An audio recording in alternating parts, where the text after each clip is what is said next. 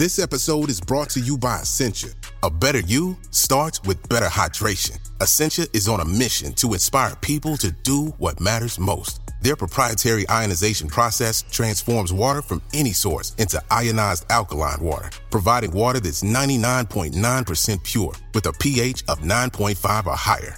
Essentia overachieving H2O, the #1 ionized alkaline water. Shop now. Hi, I'm Wendy Zuckerman and you're listening to Science Versus from Gimlet. For today's little episode, we're going back in time to medieval Europe, where doctors were trying to treat snake bites in the bizarrest of ways. So let's paint a picture here. There's big castles around, peasants working the land, while the local aristocracy pranced around with pets, like squirrels. They were very popular at the time, and you would keep them on little leashes with little collars, and you would take your squirrel out for walks. Oh, you must have fun at work. The one having fun at work is Kathleen Walker Meikle from King's College London. She studies animals in the Middle Ages. And several years ago, she was reading through these super old texts from around the 1300s. And she kept noticing one animal coming up again and again. Not squirrels, but snakes.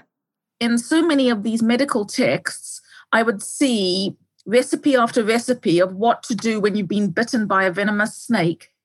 And this was weird because these nerds went into a ton of detail, page after page, about venomous snake bites. And a lot of them were living in Western Europe, which is not exactly snake central.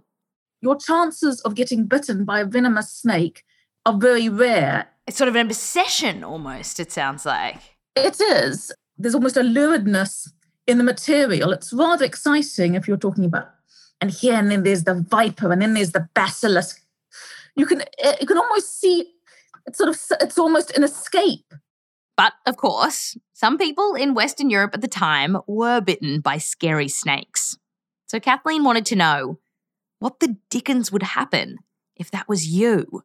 Like, what would these European doctors do to help? And one of the weirdest treatments that she came across involved a furry friend, a weasel. So if you got bit by a snake and there was a weasel handy, so how exactly would this work?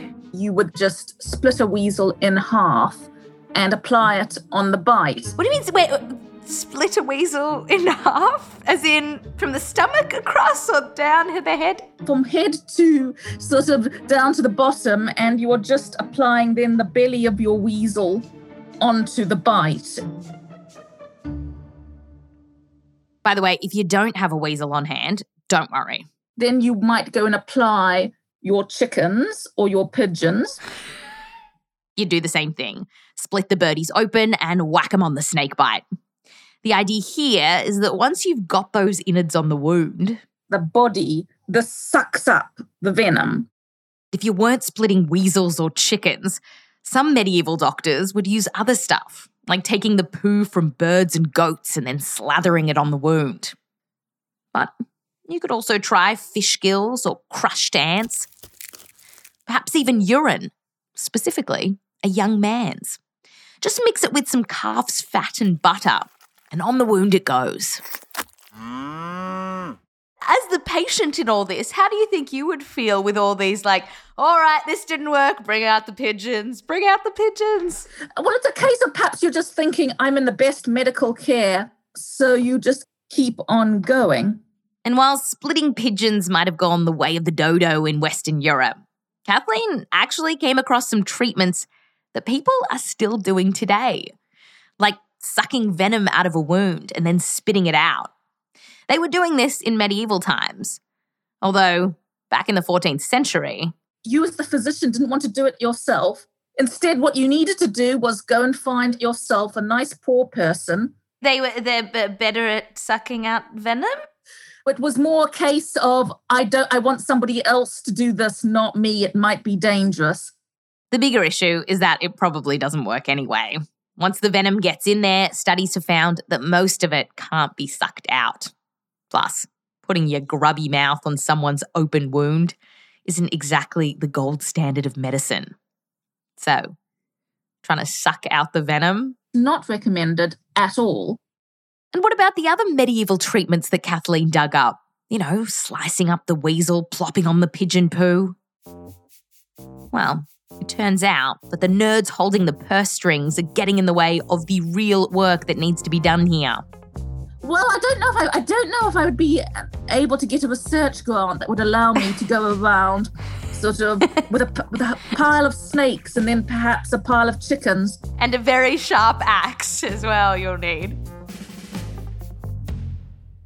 And if you want to know about treatments that actually do work, go check out our full episode on snake venom over on our main feed. You'll learn all about how we make anti-venom today, and it's really actually quite bizarre and wild. Just search for Science Versus in Spotify, that's Science VS, and then search for snakes. Yep, we literally called the episode Snakes with 3 exclamation marks. Go and find it. I'm Wendy Zuckerman. I'll fact you next time.